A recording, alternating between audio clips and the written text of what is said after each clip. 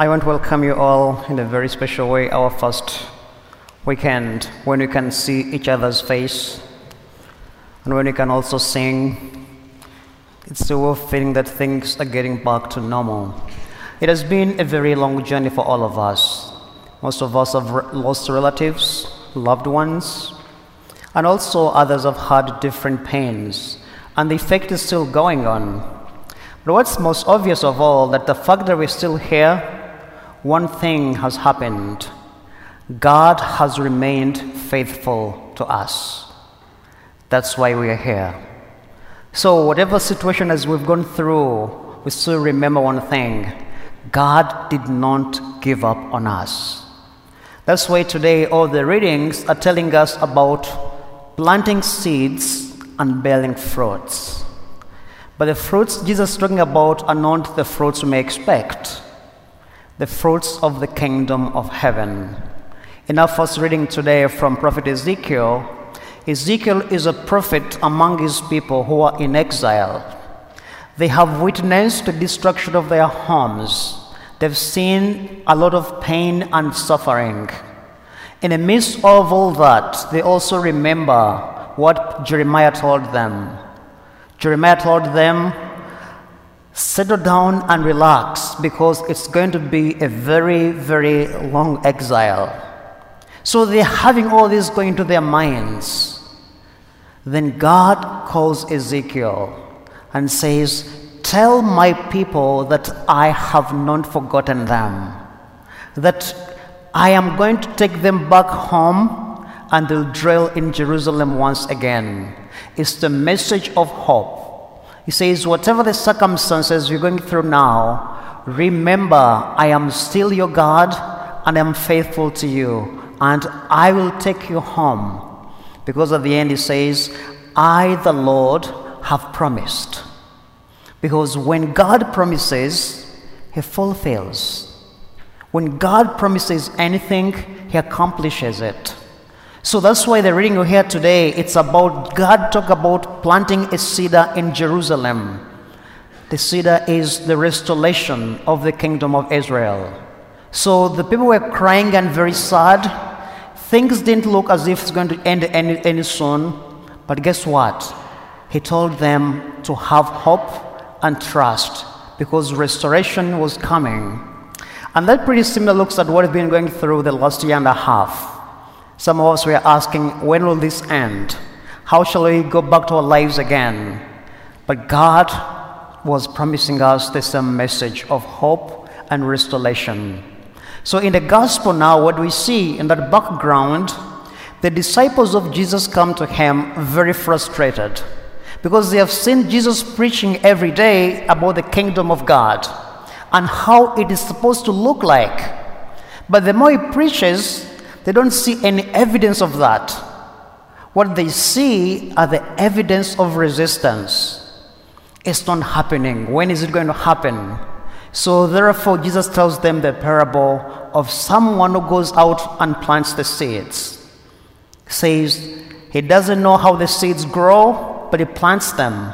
What only sees are the fruits of those seeds. And this, what does it teach us? That in everything we do, patience is the key. Now, if I ask you, how many of us here are patient? If we're honest, how many of us are patient? A friend of mine tells me, Father, I wish I was patient like you. I say, yeah, you haven't seen me driving. All of us, we are patient at something. We are ready to wait for something. And other times, we don't have that time and that patience. But it's a virtue that we all have to work on. The kingdom of God is built with patience. So the seeds Jesus is talking about today are the seeds of peace. The question is, what seeds are you planting? What seeds are you planting? The seeds of charity, the seeds of kindness, the seeds of peace, the seeds of love, generosity. Those are the seeds Jesus is talking about today. Are we planting seeds of kindness of the kingdom, or we are planting the seeds of our own selfishness? In the world we live in today, God left us here for a purpose. And that purpose is not to sit in our rooms and relax and say, well, God gave me all this. He wants us to go out there and plant the seeds of kindness. How many people need to be touched? Our biggest problem is we are waiting for them to come to us.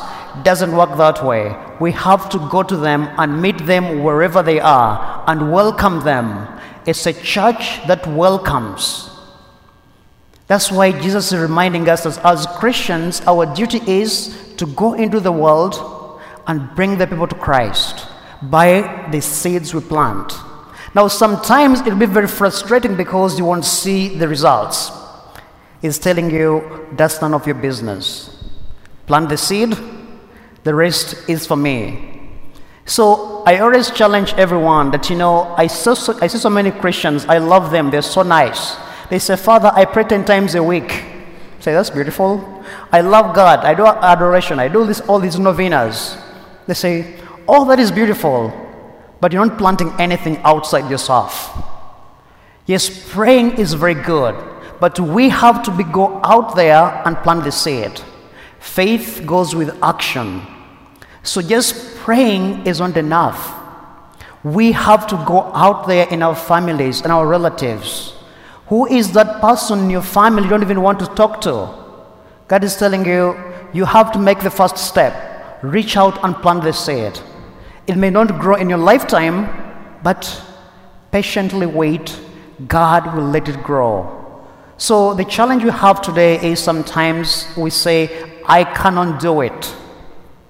The one advice I have for you is, in God's dictionary, there's nothing like impossible.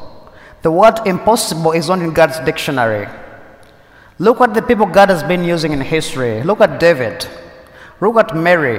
Look at Saul. Look at Joseph. Who are they?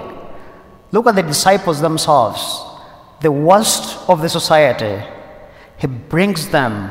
So do not say that you are so young, you don't know how to speak, you don't know how to do this and this. God can still use you if you're available.